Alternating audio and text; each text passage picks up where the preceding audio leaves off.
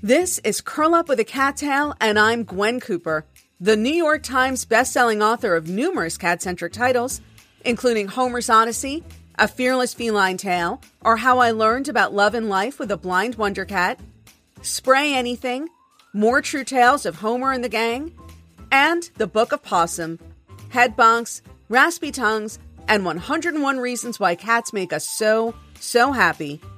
We're here to celebrate all things feline and to tell inspirational cat tales. Let's get started. Hello, and welcome to an all-new episode of Curl Up with a Cat Tale with Gwen Cooper. I am, of course, Gwen Cooper, your host, and delighted, as always, to be here with you on a fine summer's day. Later on in today's episode, I'll be answering a couple of reader questions, and as always, if you have a question or comment that you'd like to hear me address on a future episode of Curl Up with a Cat Tale with Gwen Cooper, head on over to my website, GwenCooper.com, and that's GWEN as in Nancy, COOPER.com, and you will find both a page dedicated to this podcast that has a comments section. You can head on in there, leave comments. I do respond to all comments personally. I attempt to do so in a relatively timely fashion. You might have to wait a couple of days before I reply, but I do respond. And of course, there is a contact page also on my website. There's contact forms, so you can send me an email and ask any questions that you might wish to ask, or just let me know that you're listening.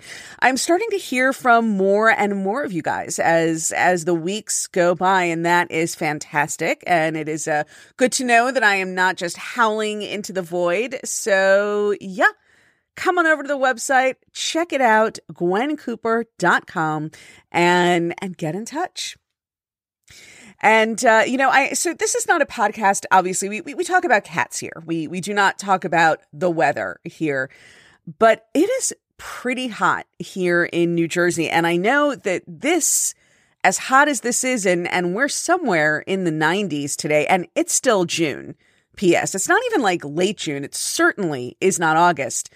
And I know, though, that as hot as it is here, that it is still nothing compared to what y'all out in the western half of the country are going through. I think I read, and I'm sure this is correct, that it was over 100 degrees in Denver.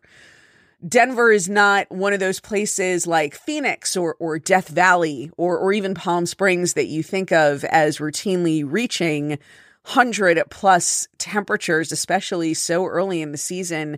And so to actually kind of tie this back into the cats, I would remind those of you with indoor-outdoor cats that if it is too hot to be safe for you outside, it is probably also too hot for your cat to be outside. Cats do like it a little warmer than we do, but just be careful. Keep in mind that cats are also vulnerable to heat exhaustion and heat stroke.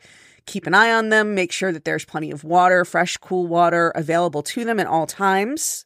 And just make sure in general that they are a part of whatever plans you have to keep yourself and your families safe and comfortable as we wait for this heat wave, hopefully, to break relatively soon. So Lawrence and I doing our part to escape the heat a little bit. We actually, this past week, took our first trip away since December of 2019. So we actually left the immediate vicinity, the state of New Jersey, basically. Well, actually, no, we stayed in New Jersey, so I can't really say we left the state of New Jersey. But we left the let's say, the 1 hour. This is the furthest away we have been from our home since this all started. This was our first trip away overnight. It was a pleasure to see our pet sitter, Mark Blanchard. Mark, if you are listening, I know that the cats were delighted to see you again, although Clayton did seem a little, he was definitely very glad when we got home. We were only gone for 2 nights. Clayton was, has gotten obviously very used to having us around a lot these days. And he definitely let me hear it. I got a big earful when I got home. Clayton yells at me a lot. He's actually in the room right now, and he was yelling at me a little while ago. And now, of course, he's being very quiet, and he's not going to show this side of himself to those of you who see his pictures online. And oh, what a cute little kitty. And he is the most adorable kitty. But I cannot lie. He yells at me. He yells at me all the time. And he definitely yelled at me when we got back. But so Lawrence and I went to Cape May. And that is a beach town at the southernmost tip of New Jersey, and lots of lovely Victorian homes, a beautiful beach. It was my first time there, and the weather was just sunny and clear and gorgeous. We could not have asked for a nicer couple of days.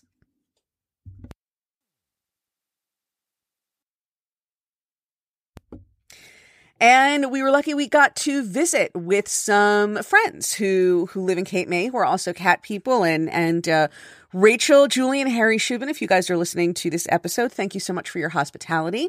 And so, you know, the Shubins are also cat people. I've actually known them. I met them early on in the publication history of Homer's Odyssey. Actually, Rachel Shubin, who was in high school at the time, sent me an email asking to interview me for her high school newspaper. And so that was a lot of fun, and we have kept in touch over the years. And so I got to see them for the first time in several years when Lawrence and I went to Cape May.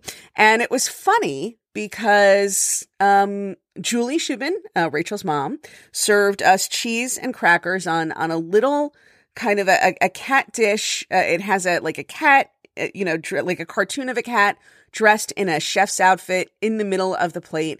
And the funny thing about it was that I have the exact same dish myself. It's kind of got black edges and it's a green background, and then it's a black cat in a little chef's hat and an apron. And I explained that somebody else had given this plate to me as a gift, and Julie said the same thing, that somebody had given her the plate as a gift. And we were both talking, and we realized just the sheer volume of gifts over the years that people have given us that are in some way cat themed, little, like samplers or wooden placards to hang in your kitchen that say things like behind every successful woman is a cat, or pot holders that look like cats, or a tissue dispenser, that looks like a cat's hiney and a cat's rear end. Tuchus would be the word in Yiddish. And we were wondering, and so look, obviously there are people who collect these things, and I understand that. My Nana, may she rest in peace, did not collect cat-themed things, but she collected elephants. And so she had little carved elephants and things with elephants on them, and people knew this about her and gave them to her. But the Shubins and I were wondering, we could not help but wonder why it is that as soon as you become a person with cats, everyone assumes that you collect things that have cats on them, that you, of course, were hoping that somebody would give you a kitty cat salt and pepper shaker set, or a set of measuring spoons with little cat ears on them, or other such things, a little flag with pictures of cats to put on the front lawn of your house. People assume this about you. And I just wonder, I grew up with dogs. My parents had dogs before I was even born. And my mother, they continued to have dogs until our last dog passed away a few years ago. My mother's not yet gotten another dog. I don't know that she will. That is a subject for a different podcast. But the point is, we're talking well over 40 years of living with dogs, of having dogs. And I don't think anybody ever once in that entire period gave my parents any dog-themed gifts or swag or T-shirts or apron, like barbecue aprons or anything like that. And look, I certainly, there's no problem with, the stuff is all really fun, right? Cat themed gifts are totally fun. And I am actually in the business of purveying them to some extent. I not only write, I have, in addition to my memoirs and things that I've written about cats, I also have some fun little gifty books about cats. that are there for, people to buy and give as gifts to cat lovers. And also, if you head over to my website, and I realize this is a bit of a shameless plug, but it's also true. If you go to my website, you can click on the button that says fun merch or cool merch or something like that. And you can find any number of t-shirts and mugs and paraphernalia suitable as gift giving to the cat lover in your life. But by the same token, I have to wonder, and there are people who love this stuff, But it seems to me that there's a general cultural assumption out there that anybody with a cat must also really be craving all of this cat-centric memorabilia and any random piece of crap, basically, that you put a picture of a cat on. The cat lover in your life is going to say, oh my God, I've been dying for one of these. And I'm just wondering why that is. And I know this is a subject I'm a little bit defensive on, but I always come back to this idea of the crazy cat lady stereotype, or I know that obviously people who hoard animals, cats are among the more commonly hoarded animals, probably the most commonly hoarded. I guess logistically it's just difficult to hoard dogs. And as far as hoarding hamsters and guinea pigs, they would probably very quickly just overtake your whole house at the rate at which they reproduce.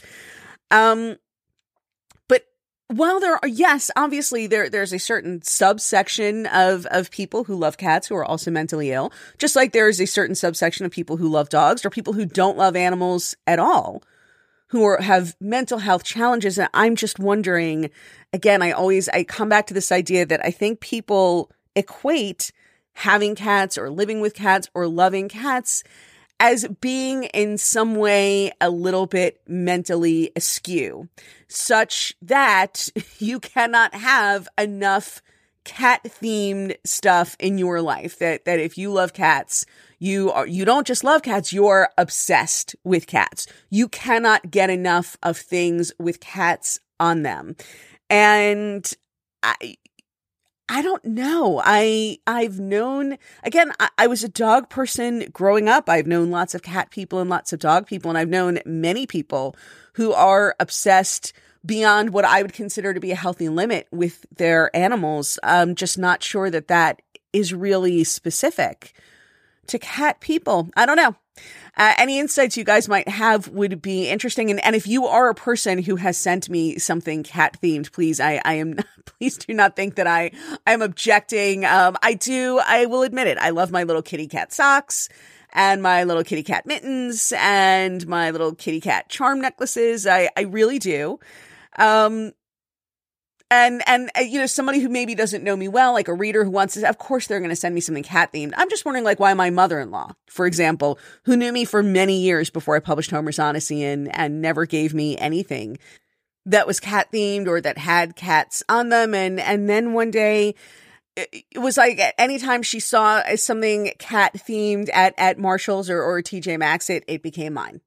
And I feel like now I'm straying into this territory where I am potentially going to get in trouble with my mother-in-law, or at least with my husband. I don't know if my mother-in-law is going to listen to this, so I should probably quit while I am only slightly behind. But it is something I think about. It is something I wonder about. And again, this was something that the Shubins and I were comparing notes on while I was in Cape May. Just this tendency for your non-cat loving friends, let's say, to assume that you are just, praying and hoping to be buried in cat themed gifts. And again, I feel that it does sort of come back to this lazy and casual cultural equation between loving cats and some vague type of mental disorder, which is why, we are crazy cat people, but there aren't any crazy dog people out there. Maybe I'm just being too defensive. Maybe I need to loosen up and just enjoy the kitty cat socks for what they are. And sometimes a kitty cat cigar is just a kitty cat cigar. Anyway, moving on to a more positive topic, however, this is, of course, before going into answering reader questions, I would love to take a moment to once again thank my supporters on Patreon who enable me to keep this podcast and all of my projects not only independent and free of traditional publishers, but also of any paid advertising or corporate sponsorships of any kind. Same thing with my social media accounts. So thank you so much, as always, for your support.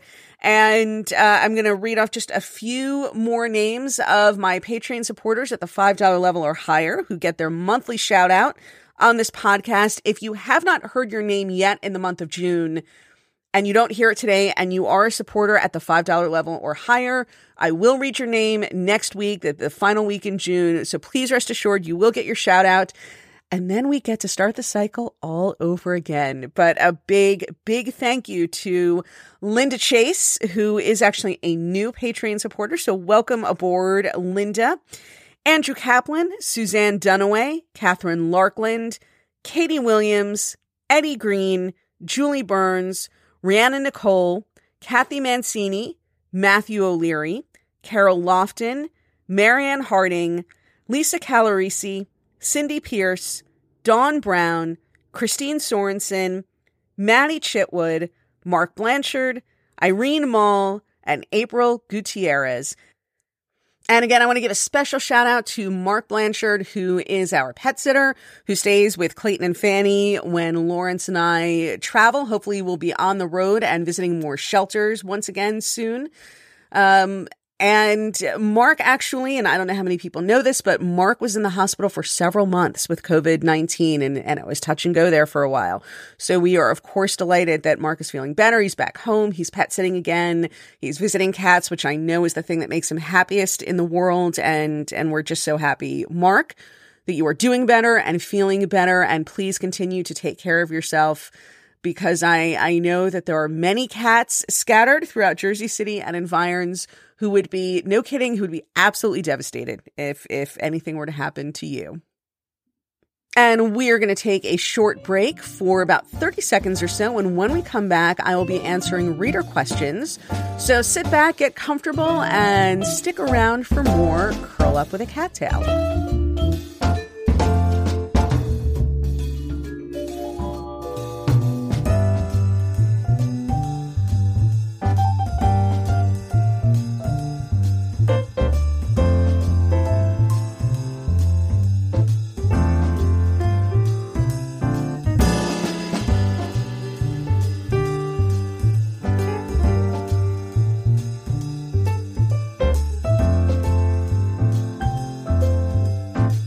Thanks so much for sticking around. I'm delighted that you are still here with me. And I do want to clarify, by the way, that, as we get into who is more or less or too or not enough obsessed with their cats, that I, of course, write about cats and about my cats specifically for a living. Pretty much all I do when I'm not, with friends or doing something for my personal life, but what I do for a good 8 to 10 hours on the typical day is just think about my cats. And I am very aware of this, so I would not want to seem as if I were trying to give the impression that that was not the case, just because I feel that not everybody giving a gift to a person who has cats has to get them something cat-themed. And with all of those provisos and apologies and whatnot out of the way, I'm going to move on to answering a couple of reader questions. So these are actually 2 questions that I'm going to answer today. And these are questions that many different readers have written to me about over the past few weeks. So I'm not, and I'm sorry to say I'm not doing a name shout out for these 2 questions like I usually do, just because there are a lot of names to go with both of these questions. And so we would be here a while if I read all of the names. So I assume that there are a few of you out there who are actually interested in the answers to these questions. And the first one, it really has nothing to do with cats per se, but asking me what I like to read and what books I would recommend. And of course, I am a voracious reader. I'm reading constantly. I really am always buying books, reading books. Once or twice a year, my husband and I will do a big stoop sale where we attempt in an attempt to keep the books from taking over our home. We will actually sell 200 or 300 of my books once or twice a year. I mean, but just to give you that we have that many books to sell, and yet we still have every square inch of space in this house that can hold a book is still holding a book. So even as we get rid of that much volume of books, there's still just a lot of books in this house. And if I have any sort of a hoarding problem, it is not with cats, it is with books. But again, I do have these periodic stoop sales, so it cannot be said that I cannot get rid of books. But I do keep bringing more books in. Anyway, so if you're asking me what books I would recommend or what books I'm reading at any given time, then my guess is that you are probably either not subscribed to my newsletter or you're not reading the newsletter, because every Friday in my newsletter, we have a feature called Clayton Looks at Books. And we have a picture, and it features a picture of Clayton. It's a little newsletter item that I do every Friday. And it features a picture of Clayton actually looking at a book that I have recently completed and enjoyed. And that I'm recommending to people who read my newsletter. So if you are looking for book recommendations from me that may be about cats or may not be about cats, that is probably your best bet. And I will also say, just as a little to sweeten the pot, as it were, if you are not currently, or even if you are currently on my mailing list, when you join my mailing list, you can join by going to my website. You will again see a tab that says join my mailing list. And when you join my mailing list, you will immediately receive a download of a free book about Homer and the gang. This is a new book about Homer and the other cats, and you can get it absolutely free just for joining my mailing list. If you are already on my mailing list, you can still get the free book. All you have to do is go through the process. You click the button. It takes you through the process that you go through to sign up for my email list. Just go through that process. You can only be on my list one time. It automatically dedupes. So you can still download the book, and it's not like you'll end up on my mailing list twice. So anybody can get this free book. And this way, every Friday, you can see what I have just finished reading or what I'm in the middle of reading, because Clayton will be looking at that book. And some books that Clayton has looked at recently and that I have recently enjoyed. So what I would recommend at any given time, by the way, is always very seasonal, but some fun, summery, kind of escapist reads that I have enjoyed recently. One that I just finished about a week ago, it's called Theatre for Dreamers. And it is a British novel. The woman who wrote it is the wife of one of the guys in Pink Floyd. And it is a novel set on the Greek island of Hydra in 1960, when it was a very kind of bohemian artist colony. Leonard Cohen, among other people, was living there as a young 25-year-old novelist. He was not even a musician yet. And those of you who are Leonard Cohen fans or who are aware of such things, this is the summer and the island, the time and the place where he met Marianne, his famous muse, Marianne. And it's a novel. It is a work of fiction. There are some real people in it, but ultimately it's a work of fiction. And it is just lovely and sentimental, and I mean that in the best possible way. It's and maybe sentimental is the wrong word. It's moving. And it also is the kind of book that you finish reading and you feel like you have just been on an exotic vacation. And it's still a little bit dicey to travel, especially internationally. So this may not be the summer when you are going to make it to a Greek island yourself. But this is the kind of book that you can read and feel as if you have done so. And it is called Theatre for Dreamers. Another book, actually, I just finished reading this a couple of days ago. It's called House of Beauty. And it's not a murder mystery per se, because you know pretty early on who the killer is, but it's a Colombian crime novel translated into English. The author's name is Melba Escobar. I do not believe she is in any way related to Pablo Escobar. Although, honestly, it's not a book I would recommend. I did not love it. I didn't think it was especially great, but it is Colombian. It is a Colombian crime novel centered around an elite high-end beauty salon.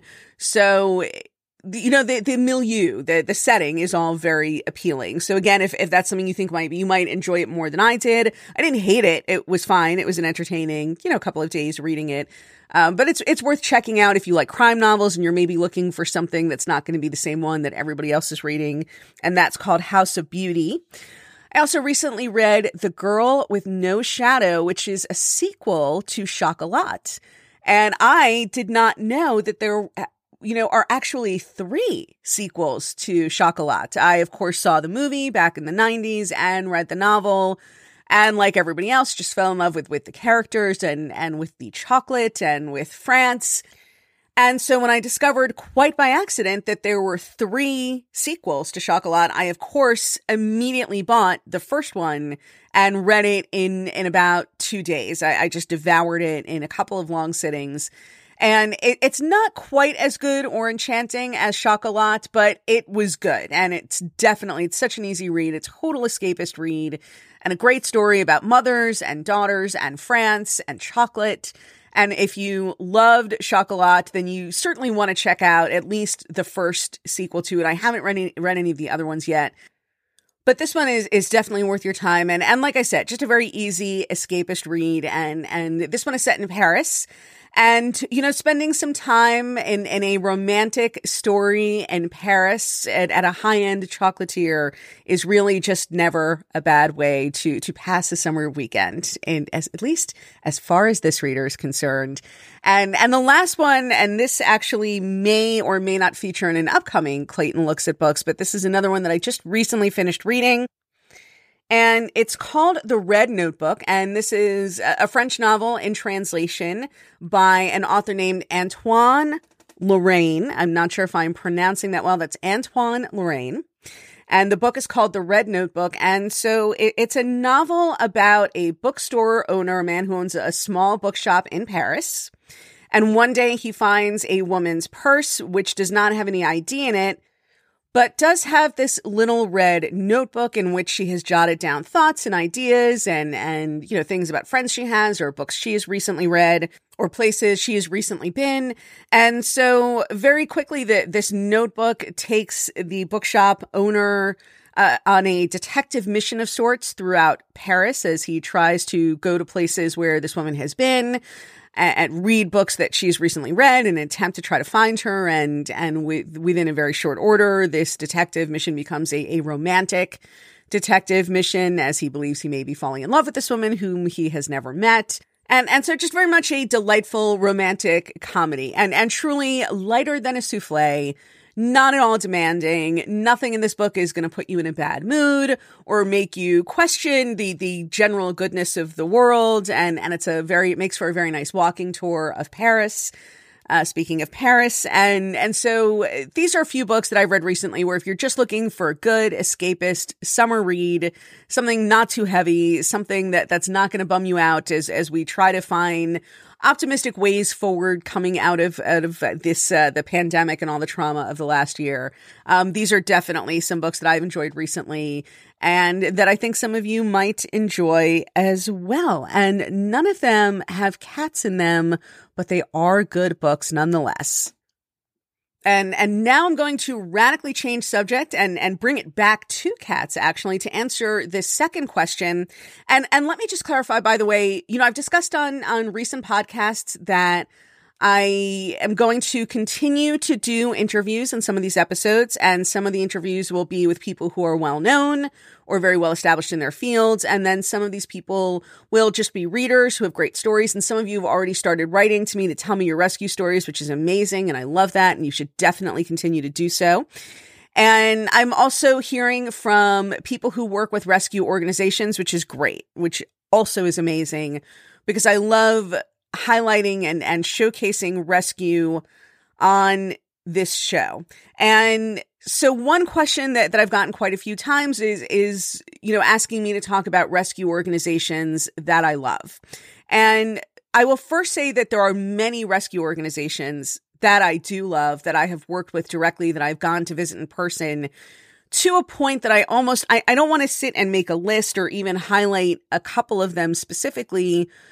What I would rather do is over the course of the next few weeks and months is to have people come on who work with or volunteer with these organizations or who maybe have a great adoption story about an animal who they adopted from one of these organizations to talk about them, because I feel that any list that I were to make would be incomplete. Having said that, what I am going to do is I'm going to talk about one organization that is particularly near and dear to my heart, and that is because it will forever be associated in my mind with Homer, and also what it is that I look for in a rescue organization that I am whose fundraising efforts or adoption efforts I will lend my name to or support, the kinds of organizations that I like best. And I'm actually going to start with that last part first. So look, at the end of the day, any organization that is in the business of making the world a better and safer place for animals has my heart and has my support. And I definitely, when I talk about my preferences, my point is not to slam or disparage or in any way discourage anybody from supporting any organization that differs from what I describe. And I will also say that when it comes to large scale disasters, when you're talking about earthquakes, hurricanes, things of that nature that displace a large number of people and animals, that there's definitely something to be said for the large organizations, the humane societies, the ASPCAs, organizations like that who are able to come in and just immediately initiate rescue efforts on a very large scale. And anyone who's read Homer's Odyssey will remember that following September 11th and in all the craziness of those ensuing days, that it was the ASPCA ultimately who played an integral role in helping me reunite with my cats. And I would never want to create even the appearance that I am not mindful of that. Having said that, for my money, what I really love to support myself, and this is something that I think most people can look around and find in their own community, are the small volunteer-run, what I call the mom and pop shops of rescue organizations. And so these are organizations, they are not affiliated with a large national network. They operate on a shoestring budget. If they do have a staff, it is certainly not a wealthy staff. It may not even be a full-time staff. You know, if they have a paid staff, chances are a lot of the staff also have other jobs. And that is really run with a great deal of volunteer support and love. Just these very small organizations. Some of them, I like Friends for Life in Houston, as for example, is a wonderful organization. They have this beautiful state-of-the-art facility. So I don't mean to describe necessarily something that exists, in a trailer. Although then there is Help Humane in Kansas, which is a very small organization and does operate, or at least when I was there, does operate partially from a trailer. And so there are all kinds of different sorts of buildings and philosophies, and some have larger budgets than others. But these are all small and local organizations that really do depend upon their local communities for support. And I always have a feeling that the more invested an organization is, the more entrenched it is in its local community, the more it is going to serve that community, the more and the better, the more seriously it's going to take its mission to serve not just the animals, but the people of that community.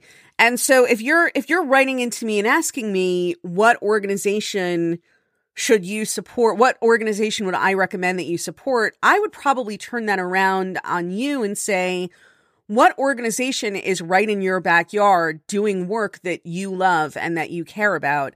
And if you don't know the answer to that question, I would encourage you to look. Now, I realize that in far too many cases, you may not have a local organization that fits that description. And it may not be realistic for you to say, you know what, there's not an organization like this already, but gosh darn it, I'm going to be the person to start one. That would be amazing if you did. But generally speaking, I would always encourage people to look close to home rather than looking to me for guidance. Again, it's one thing in an emergency, in a region-specific emergency, I will always try to find an animal rescue organization on the ground and then encourage other people who listen to my podcast or who follow me on social media to, at this moment and for the purposes of this emergency, make a donation to this one organization. And again, Friends for Life, a few years ago, when that hurricane struck Houston and just completely flooded it, Friends for Life was immediately who I reached out to and who I encourage my followers to reach out to and to make donations to. But generally speaking, I would say that the closer to home that you are able to keep your money and your efforts, the better. And I do not mean that in any kind of a selfish way, like you should only be concerned with the welfare of animals within your zip code or your county or anything like that. Very far from it. But I do feel, however, that the more that we all invest in these local organizations within our own communities that are trying to do good work, the better the entire picture nationwide or internationally becomes. And that might sound a little idealistic, but it is something that I really and truly do believe. Having said that, I will say that as far as national, not necessarily national organizations, but a non-region specific organization goes, of course, the one nearest and dearest to my own heart is Blind Cat Rescue and Sanctuary in St. Paul's, Minnesota. North Carolina. Where did I get Minnesota from? North Carolina. And this is for many reasons, obviously, but for starters, Blind Cat Rescue is one of only 2 organizations in the country that is specifically dedicated to rescuing blind cats. And when I was first working on the proposal for Homer's Odyssey and just getting rejected by publishers right and left for every reason and no reason, basically. It was never the writing. It never seemed to be the writing. There were just a lot of editors who did not think that this was a good idea, or that there would be any sort of universal appeal to a story about a blind cat, or that there was anything special enough about the story. And so I decided to do some research and see if I could find out how many people in the US lived with a blind cat, because I thought maybe I could use that number to sort of prove that there was this built-in audience for a story about a blind cat, for a book about a blind cat. And I was ultimately never able to find that number, but in the course of trying to do some research, I ended up speaking with Alana Miller at Blind Cat Rescue. I just called her cold, right out of the blue, and told her what I was working on and about my cat and about what my hopes for a book like this would be in bringing attention to the plight of special needs animals who so frequently languish in shelters or are killed, euthanized immediately, because there's a sense that they are unadoptable. And so even before, at a moment when I was really at a crossroads and I was wondering if maybe this was just a bad idea and I should quit, Alana really helped kind of relight the fire under me and really fired me up with this idea that if I wrote this book and it made any difference at all in the lives of even, the life of even one blind cat, if one blind cat was saved because I had written a book like this, then it would be worth the effort. And it was the first time where I thought of it in those terms, that in addition to telling what I thought would be a great story for animal lovers, that it might in some way do some good. And that was a very, not to puff myself up too much. And obviously it's ultimately the real good is done by people on the ground who get their hands dirty and roll up their sleeves and do good work. But it did make me feel that there was actually something worth fighting for in this book besides my own stubbornness or my own desire to write a book like this. And so it helped me go in with a renewed sense of purpose. And of course, the rest is history. And I actually kicked off the paperback launch. I did a small tour for the paperback launch of Homer's Odyssey, and that kicked off at Blind Cat Rescue and Sanctuary in North Carolina. And I was finally able to meet Alana in person and to visit the facility and to meet the blind cats. And I have to say, so I've been to so many shelters and rescue organizations since Homer's Odyssey was published that it's hard to remember now that there was a point in my life in which the only blind cat I had ever seen was Homer. But that very much was the case when I first went to Blind Cat Rescue and Sanctuary. And it wasn't the first, let's say, shelter that I had spoken on behalf of. I had already spoken at some shelter fundraisers, but they had not taken, there was nothing that was done on site at the shelters themselves. So this was my first shelter visit with Homer's Odyssey. And Homer was the only blind cat I had ever seen. And so I walked in, and it's a cage-free facility. There are different rooms, and the cats live in different rooms depending on their personalities and who they get along with. And just to walk into room after room with so many cats who looked like Homer. And when I say they looked like Homer, they were, of course, all very different. They were all shapes and sizes and colors, and some were chubby tabbies, and some were skinny little gingers, and some were Siamese, and they really did run the gamut. But their faces all looked like Homer's face. And Homer was still with us at the time, but even still, just to walk into a room with so many cats who looked like Homer was such an emotional experience for me. And it's one of those things where even now, and it's more than 10 years later, but I can still remember very vividly what that feeling was like, the way they moved their little heads, just the way Homer did when they were trying to figure out where something was, that little, the way that they kind of turned their ears from side to side or tilted their heads from side to side as, they were trying to zero in on a sound and figure out what was happening in the absence of vision. It was all so much like Homer. And it was just a really overwhelming emotional experience for me. And I would encourage anybody who has a blind cat or who cares about blind cats, it's almost like a great pilgrimage to make. If you have not been to Blind Cat Sanctuary, you should look into the possibility, especially now that we are coming out of quarantine, of making that visit. It was a profoundly moving experience for me, and I think it might be for you as well, especially if you are the guardian and caretaker of a blind cat yourself. But that is one organization that I will call out specifically, one that will always have a very special place in my heart. And if there's not a local organization that you feel in your neck of the woods that you feel very strongly about, and you're looking for something that isn't a huge national organization, then I would encourage you to consider sponsoring a cat at Blind Cat Rescue and Sanctuary for sure.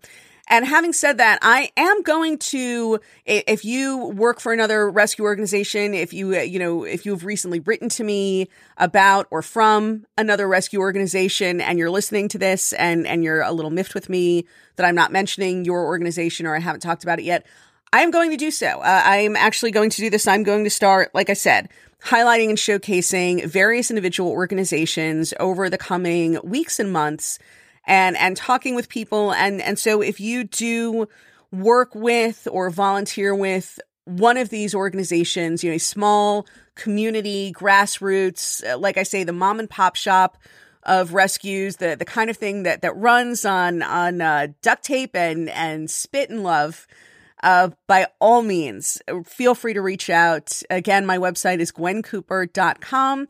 There is a contact form there, and I would certainly love to hear from you.